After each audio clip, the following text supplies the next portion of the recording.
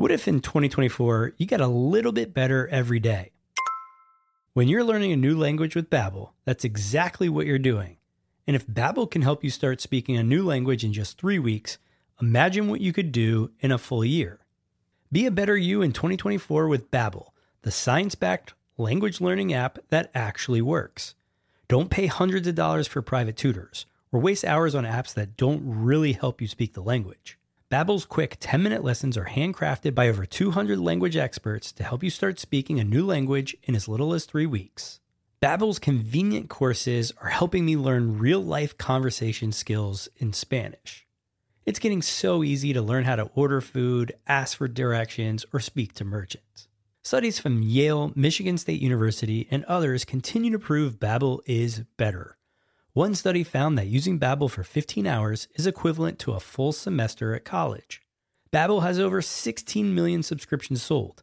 Plus, all of Babbel's 14 award-winning language courses are backed by their 20-day money-back guarantee. Here's a special limited-time deal for our listeners. Right now, get 55% off your Babbel subscription, but only for our listeners at babbel.com/SPP. That's right. Get 55% off at babbel.com/SPP. That's spelled BABBEL.com/SPP. Rules and restrictions may apply. The podcast where we talk to smart people, but not necessarily done by smart people. That is an awesome question. This one goes down probably on one of my top 5. Hey, I like nutrition. I like to eat food. This is the coolest thing ever. We're going to do this forever. I wish I paid more attention in that class. You know, I'm going to be honest, I don't understand that. As a man, I don't get it. Welcome to smartpeoplepodcast.com. Hello and welcome to Smart People Podcast, conversations that satisfy your curious mind. I'm Chris Stemp. Today, we're going to try not to frighten you with how the NSA is hacking all of your stuff. As has been made public recently by the likes of Edward Snowden, our information's not always safe, but how bad is that? And where did it start? And why is it happening? And where is it happening? That's what we need to know. So we went to the guy who knows all about it. This week, we are interviewing Shane Harris. Shane is the author of The Watchers, The Rise of America's Surveillance State, which won the New York Public Library's Helen Bernstein Book Award for Excellence in Journalism. It was also named one of the best books of 2010 by The Economist. Shane also recently came out with a book on November 11th, so as of this recording, just a few days ago. His newest book is titled At War, The Rise of the Military Internet Complex. At War is really interesting. It talks about the new version of warfare, right? Like how this all came about during the Iraq War, how we used it to save countless American lives, how we were forced into this situation because we are now fighting wars that we've never dealt with before. Information is the new gold. If you know who's calling who, where they are, what they're saying, what websites they're going on, you can track a lot of these things down and prevent the attacks before they happen. So that's what we talk with Shane about. We also talk about how they can look at your information on Facebook and Google and Gmail and all that. Shane's also a writer at The Daily Beast. His work has appeared in the New York Times, the Wall Street Journal, Slate, the Washington Post, etc., etc. Going to get into the interview with Shane here in a minute. As always, we appreciate when you reach out and connect with us at Smart People Podcast. Sign up for our newsletter where we send out some of our favorite parts of the show, quotes, interviews, and the like. You can do that at smartpeoplepodcast.com. Also, if you could leave us a review on iTunes, we very much appreciate your support. We do this for you and because it's fun, obviously. All right, here it is, our interview with Shane Harris.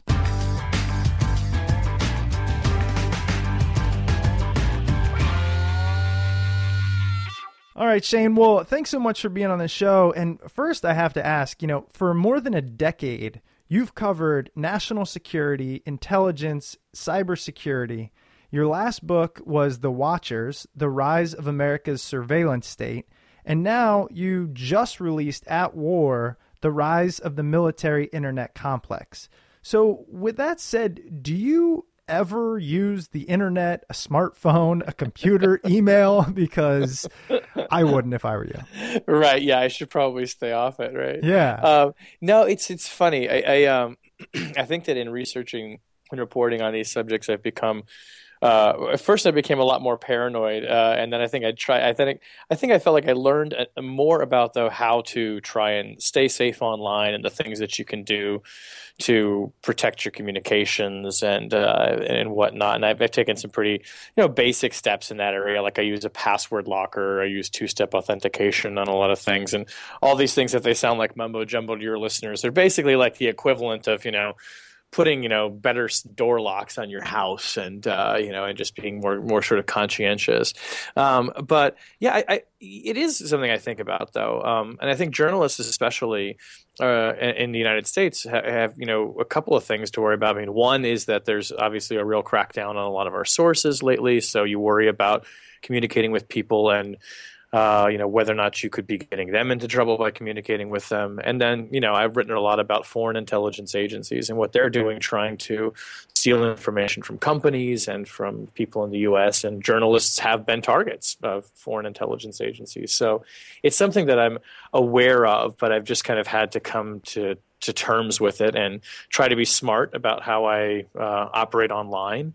And just take the best steps I can to protect myself. Yeah, I mean, after reading your book, I actually felt a little less dorky about the fact that I have a piece of masking tape covering my camera on my laptop. Right. You're exactly. I really, because people are like, what what is this? What are you so worried about? And I'm like, well, you should just read this book, buddy.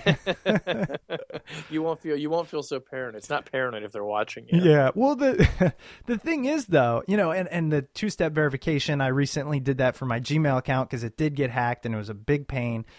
But I feel like, especially after reading your book and understanding how just intelligent and evolved these hackers are, can we really escape it? Or is it just make it a little bit more difficult and they'll go after people that matter?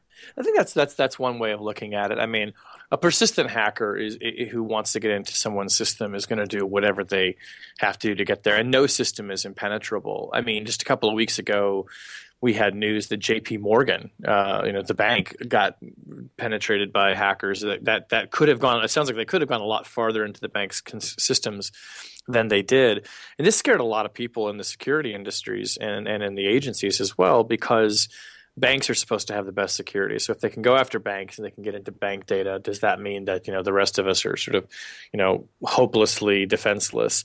I think that you just have to take the most prudent steps that you can, but it's never going to be perfect. And if somebody really, really wants to get into your stuff, they're probably going to find a way to do it. Now, I mean, I guess you can comfort yourself to some degree. It's sort of small comfort. It seems like a lot of the financial criminals out there who have been trying to do things like steal people's account data and credit card information are going after banks and large merchants and seem to be targeting, maybe targeting individuals less. It doesn't mean that they're not. There's still a lot of fraudsters out there. But, hopefully if you take some basic steps and just are smart about not opening attachments that you don't know where they came from and being careful what websites that you go to, I think you minimize your risk, but I don't think you can eliminate it. You mentioned banks are supposed to have the best security. I would think that really the best security should be government security. Yeah. Is that not the case? Well, it depends on what part of government we're talking about. I mean, government as a whole, it's difficult to talk about it that way. The Defense Department and the intelligence agencies have generally very, very good security on a lot of their networks, and some of their networks are not even connected to the internet. That doesn't make it foolproof, but generally speaking, they've done a good job. But then there are civilian agencies that are woefully underprotected. In the past, even the Homeland Security Department, which is nominally the agency that's supposed to work with civilian agencies to defend their networks, has received very poor grades from Congress on its security. So across the board, it's a very, very mixed bag. But generally speaking, the national security agencies are pretty good. And I think that they've learned how to take really sort of stringent measures. I mean, there was an incident a number of years ago where a piece of malicious software found its way onto a network used by Central Command, U.S. Central Command, which was a scary event because that network was not connected to the internet. So no one knows precisely how it got in. It was probably on a remote thumb drive, and probably somebody inadvertently infected a computer with it, and then it got loose in the network. And then that led to things like banning thumb drives and banning secondary media from being attached to computers. So the security agencies have had to take a lot of steps to really harden their systems. And I think if you were working in an office at the NSA, it would not feel remotely like a regular office. There would be a lot of extra steps in place that would prevent you from hooking your iPhone, for instance, up to your computer. You probably couldn't do that. And that's just the world that they live in. Those are the steps they've had to take. Yeah. So, one of the things that grabbed me about your book is I love the play on words of the military internet complex versus the military industrial complex. For our listeners who probably haven't read it because it just came out, what did you mean by that? What is this military internet complex? So the military internet complex is an alliance between the military and the intelligence agencies, and principally the NSA, and a number of important companies in the U.S. to include large defense contractors, big communications companies, including the ones that run the internet backbones in the U.S., and a lot of your sort of larger, more important technology companies like Google and Facebook and Yahoo. And when I speak of this as an alliance, it's a fairly tenuous one. There are cases where all these sides are working together, and there are times when actually they're at cross purposes. But essentially what this complex is about is trying to defend cyberspace from malicious intruders and defend information and infrastructure, physical things that are connected to the internet, including our most important infrastructures like our power grid, financial systems. But also this complex has been directed at and oriented at offensive activity in cyberspace, fighting cyber wars, if you like. And how it came together is because the government, while it wants to operate in cyberspace as sort of a domain of warfare, as the military sometimes calls it, doesn't own the internet. It doesn't control the internet as a piece of hardware. 85% of the infrastructure, the network infrastructure, the tubes and the pipes in this country are in private hands. They're owned by companies. They're owned by ISPs. They're owned by technology firms.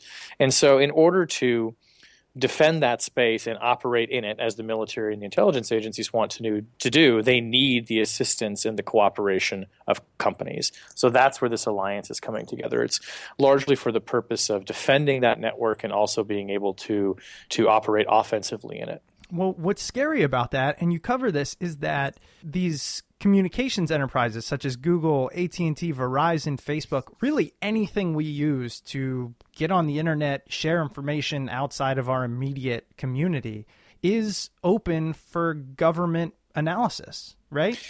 Under lawful circumstances, yes. The government has the ability to come in and collect certain kinds of information. They can collect what's known as metadata, which is not the contents of your communication, but the records of who you're calling and who you're in contact. We know now, thanks to disclosures from Edward Snowden, that NSA has been collecting phone metadata on Americans, that it has collected email and internet metadata as well. There are some important limitations on this. I mean, the NSA or the FBI cannot monitor and read your email or listen to your phone call without a warrant. They have to have a specific individual warrant to do that. But what we are seeing is that through this military internet complex, companies are monitoring sort of the traffic that is moving over their network and looking for signs of malicious activity, potential intrusions, and sort of at this kind of metadata level, if you like. They are sharing, in many cases, some of that information with the government, and the government is in turn sharing information that it's seeing as well. So you have kind of a flow of data going between these different entities that is not precisely spying and surveillance, but it is sort of knowledge and intelligence about what's on that network. And the NSA can't do that without the cooperation of the companies. That's why they're so vitally important to that enterprise. So we spoke with Jared Dean, and he was telling us how there's so much data being created that companies are trying to find ways to sort through this data. And you're talking about just maybe consumer data on Amazon or Netflix. How much data can the government, even the best people in the world, really sort through for somebody like myself to actually ever care? I think that it's certainly impossible for human beings to analyze and process all of that data on their own. I mean, we're talking about, overwhelming amounts of information and it coming through in real time. What the intelligence agencies have tried to get good at and better at, and the companies as well, is trying to understand where are the places that they need to look and sort of what are the signatures they need to be watching for. So, for example, if a bank is coming under attack, and by attack, I mean, let's take something called the denial of service attack, which happened a few years ago, where elements believed to be in Iran hijacked these large clusters of computers in data centers and used them to send huge volumes of internet traffic at the websites of several American banks, which caused the banks to crash because they sort of drowned in the data. If you are the NSA and you're monitoring this and you see sort of where this is coming from in the network, that's something that in the future you're going to incorporate into your defensive strategy. So you're going to be looking for these kinds of attacks or perhaps coming from these addresses. They try and find essentially leads and information that can help them narrow down and focus on what they should be looking for. That said, I mean, you're talking about some of these companies are probed thousands of times a day. The Pentagon's networks, they will tell you, are probed thousands of times a day. And you need automated systems to some degree to be able to scan all of this to try and find out, is it loaded with malicious software? Does it match some kind of what they'll say, a threat signature that tells us that this could be something that we need to watch out for? That process is largely being automated. And the government has spent a vast number of years developing automated systems to do that on their own networks, and have been looking for ways to share that with people in the private sector too. So this really, when we're talking about scanning all this volume and analyzing it for signs of malicious activity, this is largely being done by computers, by people. And, I want to get into kind of how this affects international communities and relations and that war, obviously, as you discuss. But before getting into that, remaining on this, how it affects the individual, I get into this conversation sometimes with my dad. A lot of people of maybe older generations talk about not wanting to give up their information, right? Wanting to keep a lot of this close to the chest. And then you have my generation and even younger that will put anything anywhere and just don't care. I mean, I pretty much don't care what I put out there. And I'm sure you hear this a lot. If I don't have anything to hide, and as you explain, this type of analysis, this data mining, hacking, does help us in terms of finding terrorist threats and things.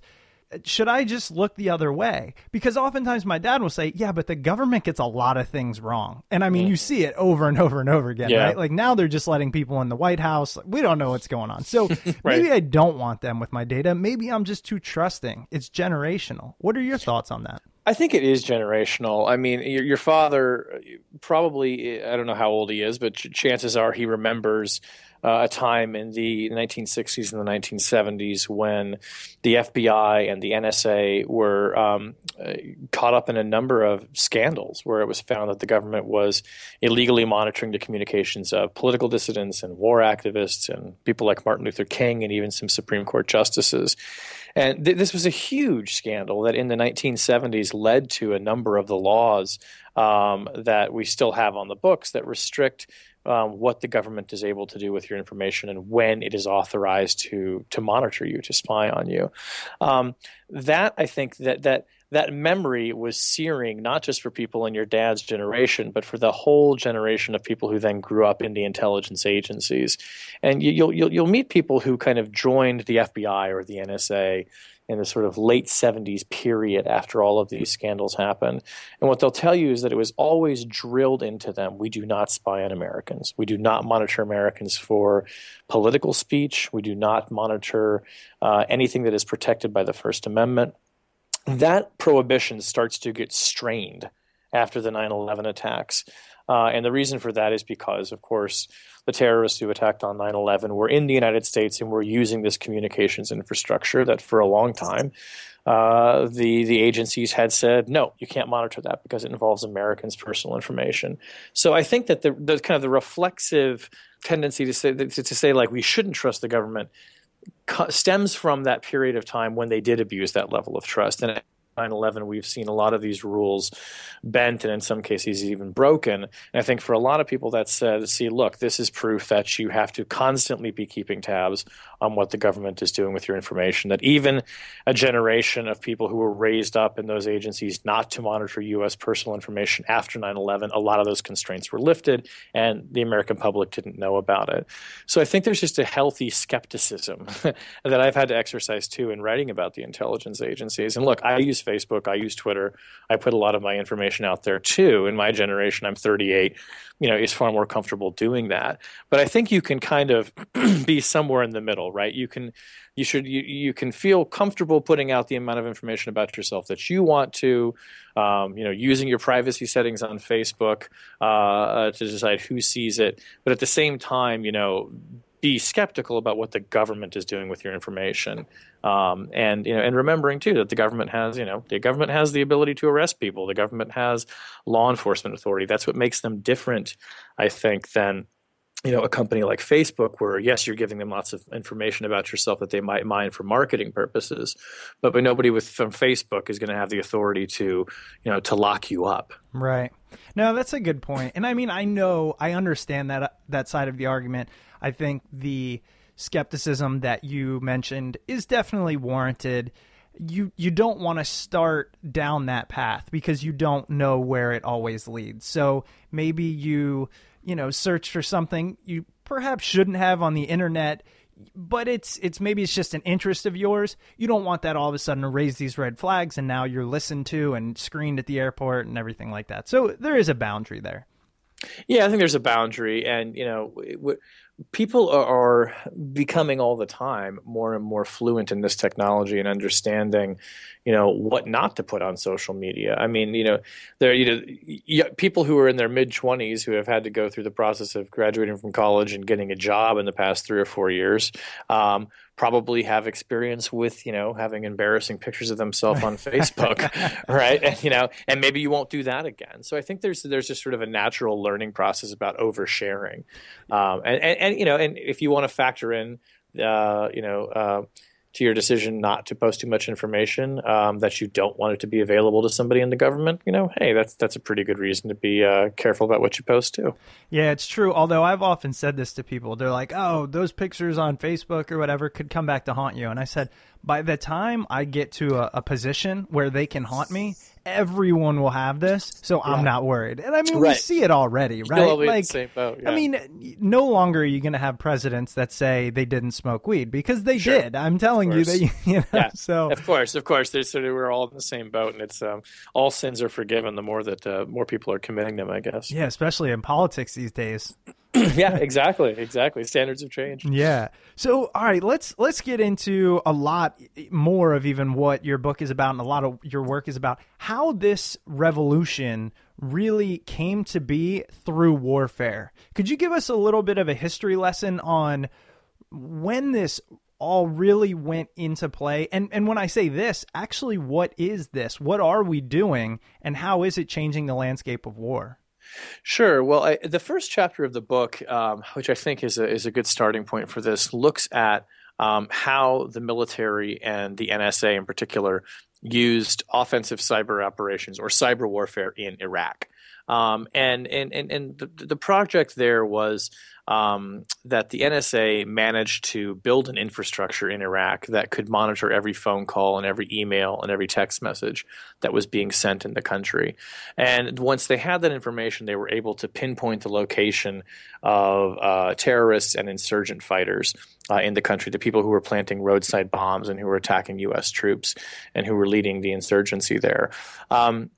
This was one of the first times that on a really large scale, the military and the intelligence agencies went out and actively hacked into their adversaries' networks, doing things like not just monitoring their phone calls, but sending them fake text messages to lure them into traps, implanting spyware on websites and forums that are frequented by jihadis and other terrorists.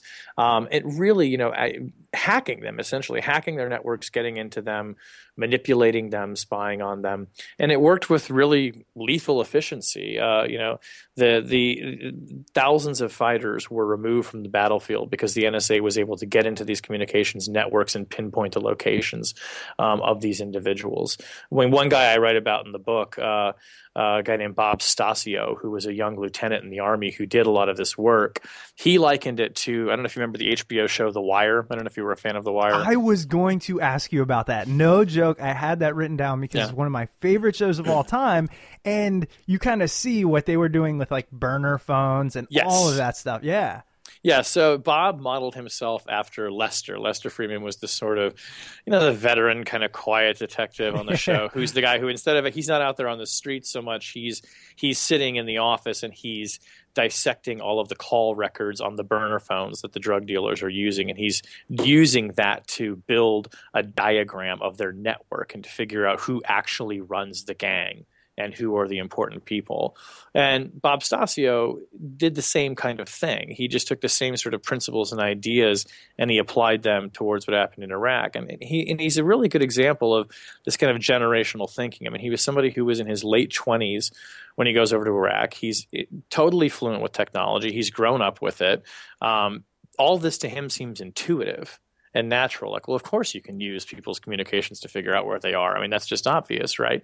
Well, it wasn't obvious to an earlier generation of people, at least not on the same kind of intimate human level. So a lot of what I write about in the book is how people like Bob, have kind of become this new vanguard of kind of hybrid soldiers and spies, that there are people who are becoming really adept at breaking into computer networks and doing that not just for the purposes of gathering information, but for knowing how you can physically locate people, which is something that is going to be done a lot more in wars that we fight in the future. The military is right now planning for a future in which cyber attacks and cyber intelligence gathering takes its place just alongside air power and sea power and land power in the wars that we fight in the future. And Iraq is really the first place where I think that concept was tested. Now, was it Iraq the breeding ground for that because of the type of war? Basically, this terrorist type warfare where you can hide in the mountains and move. It's just not the stand in front of each other and shoot, and we know where the battlefield is. Is that why it became so prevalent during this war? I think that was part of it. I mean, what motivated intelligence officials and ultimately President Bush, who signed off on this program, was that we were having a lot of trouble fighting a conventional war with an insurgent network. I mean, it was challenging our notions of what warfare is. And the people at the NSA realized that the insurgents, being a network themselves, had this vulnerability that we could exploit, which was their communication system. And in some ways, this kind of goes back to, for hundreds of years, what intelligence gathering has been about: spying on your enemy, intercepting his messages, figuring out what he's about to do. They took it, though, to many levels higher in Iraq. And I think that it was a combination of an adversary that was highly adaptive. We needed to be adaptive as well. But also, this was sort of a bit of a right place at the right time. The director of national intelligence at the time was a guy named Mike McConnell, who had run the NSA in the mid-1990s and actually started its first, what was then called the Information Warfare Unit. So sort of the early days of what we're talking about, when it was sort of still largely theoretical. And then the guy at the time running the NSA was a man named Keith Alexander, who was very much a student of these kinds of techniques and a believer in the power of them. So the fact that these two men were in place at very senior levels in the U.S. intelligence community at the time was also a factor here. They were the ones who brought these ideas forward to the president and said, we think that this has real potential. This could help us turn the tide of the war. And ultimately it did. They were right. So is it safe to say we, for the most part, we didn't necessarily invent this idea, but we were the first to master it. I think when I say were, we, obviously, Americans, even though this is listened globally, and I will talk about its global implications as well. But sure. I mean, I think that it's fair to say that it had never, this kind of cyber intelligence gathering with an aim towards integrating it into combat, and I call that cyber warfare. We were the first to do this on this scale, definitely. There have been some examples of it that you'll find here and there, like when Russian forces invaded Georgia many years ago. There was a cyber element to that. They used some computer hacking techniques to disrupt communications in Georgia. The Russians are believed to have been behind a large denial of service attack that was launched on Estonia many years ago. But those were sort of, kind of almost like harassment operations. This is a case where this was fully integrated into the war plan, where we were covering the entire country, sucking up these communications, breaking the networks, manipulating people with information, taking what we learned about the location of fighters, giving that to combat forces on the ground, who then either arrested or killed them. And that cycle just kept repeating itself day after day for many months. So I think that, we can lay claim to that kind of sort of pioneering that kind of warfare. Well, and then I think as you explain this idea of cyber warfare, hacking, really how beneficial it can be for the hacker to get into these systems has now gone global. There are, China's is doing a lot in that space, and now it's become warfare without any boots on the ground. Yeah, I mean, I think that there's sort of a pervasive global campaigns by many countries of espionage. What China is doing is taking thousands and thousands of hackers working, around the clock and trying to basically break into as many corporations and as many government agencies in the U.S. as they possibly can. And what they're principally interested in is not just figuring out what our government is up to. That's sort of classic espionage. But the Chinese are very interested in getting proprietary information and trade secrets and plans and internal communications from companies in this country in order to give them to companies in China so that they have a competitive advantage in the global marketplace. So this is, a classic sort of form of industrial espionage or economic espionage. But they're using these same hacking techniques that are used to steal information are the hacking techniques that you would use to get into a computer and manipulate the physical devices that it controls. So if you know how to get into a system and steal someone's data, you probably know how to get into a system that runs a power turbine as well that you could cause to break and to just shut down the power on a portion of the grid. That's what actually has U.S. intelligence officials deeply concerned about China in particular, is that right now they've limited their activities to espionage, but that it would be very easy for them to ratchet it up a notch and take it into the realm of actually trying to break physical infrastructure that is connected to these networks. When I think about that, and as much as the world has become segmented and we get to, due to our geographic location, oftentimes enjoy the barriers that we have. The world is global, and so what affects our economy directly impacts theirs. When we had the real estate boom or the bust or the tech bust, I mean, we saw those implications globally. Why would somebody like China want to essentially demolish a lot of our infrastructure and really cause these disruptions when they themselves own so much of our stuff? Yeah, you're right. And this is, this is what people will point out, and I think rightly so. When we talk about, the scenario I just outlined, what if China were to go from espionage to breaking, shutting down a piece of the power grid or launching an attack that caused a panic in the financial sector, they have a strong incentive not to do those things. And I think that's why they haven't really escalated from the level of espionage up to those kinds of attacks, because as you say, they have no interest in taking out the banking system or large banks because they're one of our biggest investors and lenders. Right. So it'll come back on them. And it's actually something that, U.S. officials have tried without much success to persuade their counterparts in China, which is to say, look, the things that you guys are doing, in terms of stealing, secrets from us in our corporations, you're not acting like an economic power. These are not things that you can do in a global economy. You have to abide by certain rules and certain standards, and this is not acceptable. The Chinese look at that and they think that we're kidding ourselves. Why wouldn't they use this apparatus for their own advantage? Why wouldn't they take this information rather than innovate products on their own? It's a different way of looking at economies and markets, and ultimately I think it's a different kind of morality as well. And given that, I mean, I don't want to sit on our high horse because I don't know this for a fact, but I'd imagine we're doing something along those lines. Yeah, we are. I mean, we know now for a fact, because we've seen the documents of it that Snowden released, that the U.S. does in fact hack into foreign corporations and steal information from them and steal information about their plans and their operations.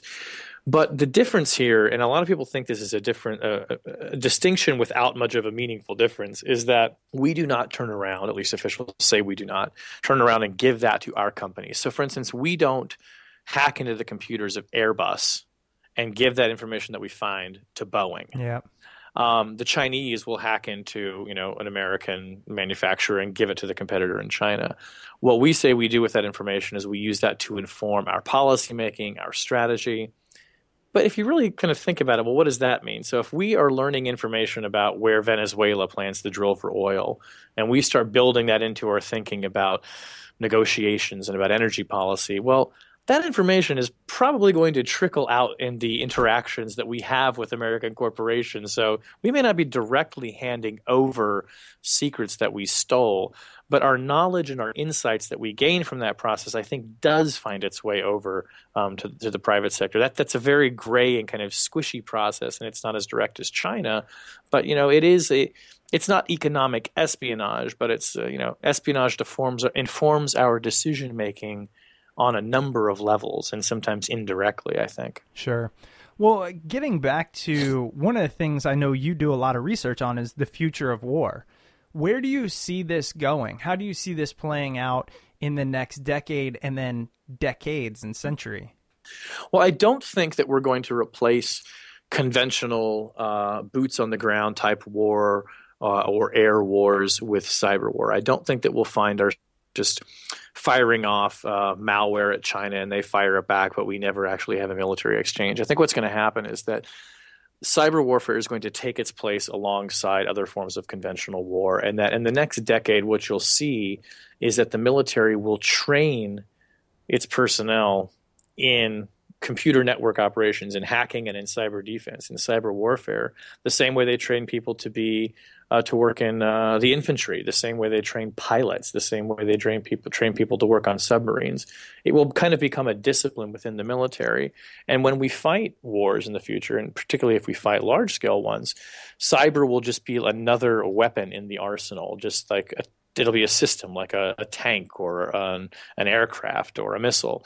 And I think that it will drive a lot of our planning for the way that the military in this country is going to look. We may see that we have a greater dependence on cyber, and we start to draw down some of our dependence on air war, for instance. I mean, there'll be sort of a mixture that we'll have to get right. What's interesting to me and instructive is that cybersecurity and spending on cyber warfare is really the only part of the defense budget that's actually growing.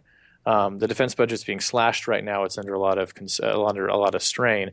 But cyber is a place where there's a lot of new spending. And I think what that shows you is that this is going to become both sort of a discipline in its own right, but also there will be cyber dimensions to other forms of warfare as well. So for the new planes that we're building, you have to have the ability to defend those aircraft because they are basically flying software platforms.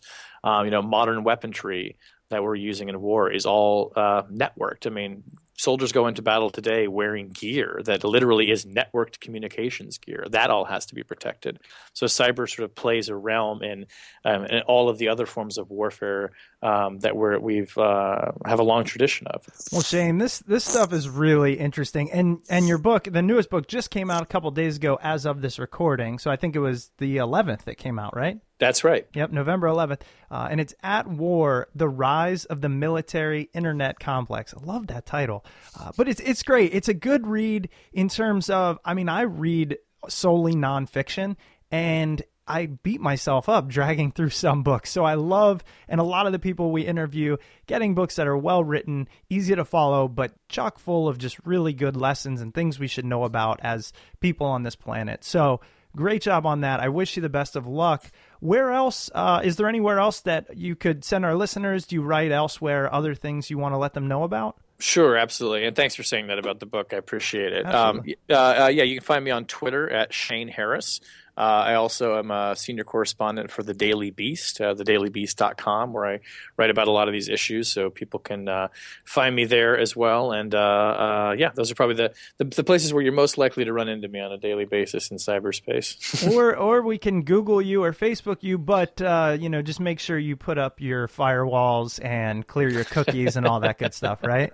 Right, exactly. So everyone will be screened. That's right. Well, Shane, thank you so much for taking time out to talk with me today. Yeah, absolutely. Thank you. I really enjoyed it. Thank you. Absolutely. Have a good one. Okay. All righty. Bye-bye. Bye. Hey there, and welcome back to Smart People Podcast. I hope you guys enjoyed that interview with Shane Harris.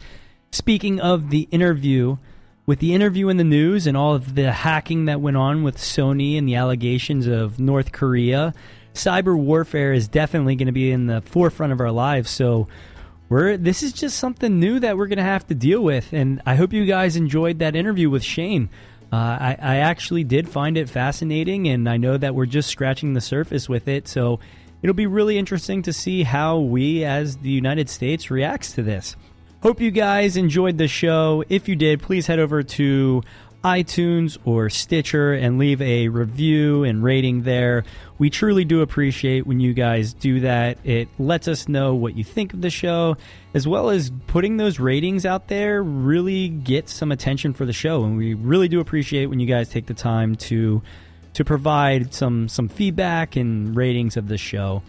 As we close up the holiday season here, I want to remind you that you can still shop through our Amazon link. Just head over to smartpeoplepodcast.com and click on the Amazon banner, or you can use our direct link, smartpeoplepodcast.com/Amazon, and that just allows us to get a little kickback from Amazon when you make your purchases. It's at no cost to you. It's completely on Amazon, and it's a big help to the show to keep us up and running, and we really do appreciate when you guys make your purchases through Amazon.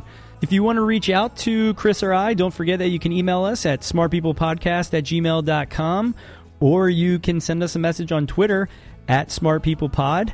We love hearing from you guys, love getting guest suggestions or just feedback for the show. Really do like having conversations with you guys, so go ahead and write in. All right, guys. Well, thank you again for listening to another episode of Smart People Podcast, and we will see you next week.